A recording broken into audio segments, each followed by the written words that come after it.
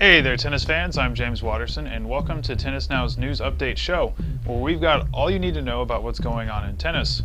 This week we've got the WTA Year-End Championships, the race for the final 3 spots in the ATP World Tour Finals is heating up, and Lauren Lynch gives us some good news from the WTA, so make sure to stay tuned. The WTA announced the 2 groups for the WTA Championships, which is in Istanbul for the first time. World number 1 Caroline Wozniacki leads the red group, which includes Wimbledon champion Petra Kvitova, Vera Zvonareva, and Agnieszka Radwanska. Wozniacki has a winning record against everyone in her group but Vera Zvonareva, who she has split 8 matches with.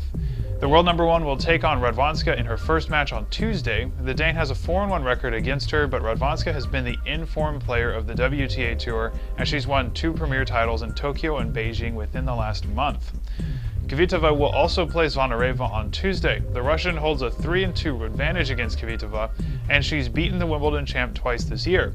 Their match is a classic battle between the streaky power player and the consistent baseliner, and if Kvitova is on her game, there's no reason to think she won't win.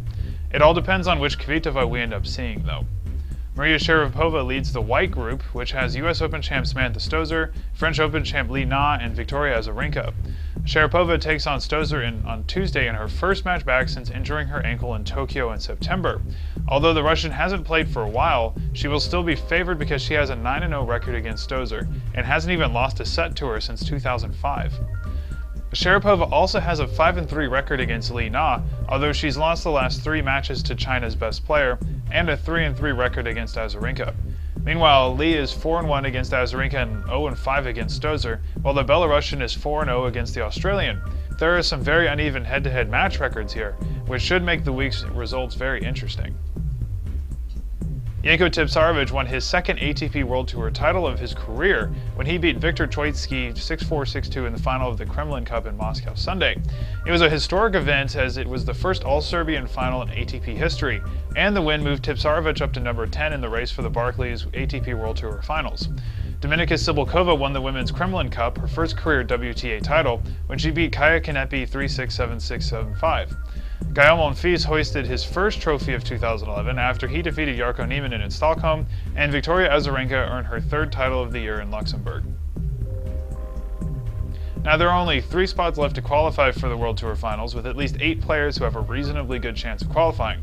Tomas Berdych, Marty Fish, and Jo-Wilfried Tsonga currently occupy the 3 spots, but only Tsonga is in action this week. He and Juan Martín del Potro are the top seeds in Vienna, a tournament which also features former world number 1 Thomas Muster, the 1995 French Open champion. In St. Petersburg, Gilles Simon and Tipsarevic are the top seeds. Simon, Tipsarevic, Tsonga, and del Potro all need to have great weeks to stay in the running for the finals, although the race is so close even a win this week won't guarantee their spot in the final 8.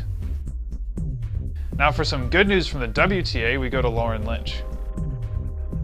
Thank you, James. We certainly have an exciting week for the ladies. The WTA has been on a high.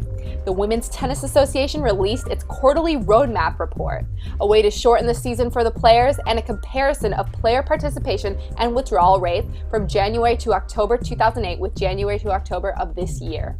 There were some positive findings. The WTA season ends on October 31st, and the roadmap created 3 years ago has been credited in providing players with more breaks, less tournament commitments, and ends 4 weeks before the men's season to ensure the players were not withdrawing because of exhaustion or related injuries.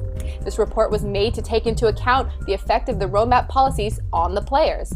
According to the comparison, not only is WTA player participation up 24% in 9 top premier events, but withdrawal rates are down 18% despite top players like Justine Henin retiring at the beginning of the year, and those with serious injuries like Kim Clijsters, Serena Williams, and Venus Williams. The roadmap was also dedicated to increasing the money incentives for players. In this year's quarterly report, prize money is up by 36% at WTA events. More positive news came as the past 18 months it has been secured $80 million in revenues, and it says 2011 at premier events is up by 12% in 2010. News included ESPN signing a 6-year agreement with the WTA to carry live coverage of its events across ESPN's multiple platforms, which will only add more positive effects as the ladies' TV viewership is up 73% from last year. The year-end championships also gained more sponsorship from Rolex, BNP Paribas, and TEB. The WTA's board of directors announced on Monday that they voted unanimously to extend the contract of its chairman and CEO, Stacey Allaster, for an additional 5 years through 2017. Since becoming the head of the WTA in 2009, Allaster has led women's tennis through global expansion, record revenue gains, business success, prize money increases, and greater broadcast exposure, along with innovative initiatives to drive the popularity of the sport while also earning the widespread support of the players and tournaments. As you can see, the WTA is on its way up in popularity and viewership by everybody. Let's see what the ATP will do in response to this, with all the talk that the players have had about pay, their schedule, and everything. It'll be an interesting thing. Back to you, James. Thanks a lot, Lauren. That's it from us. We're going to have complete coverage of the WTA Championships this week, which will include match reports and analysis, previews, and opinion pieces, so make sure to check our website at tennisnow.com to stay informed. As always, thanks a lot for watching, and have a great week, everyone.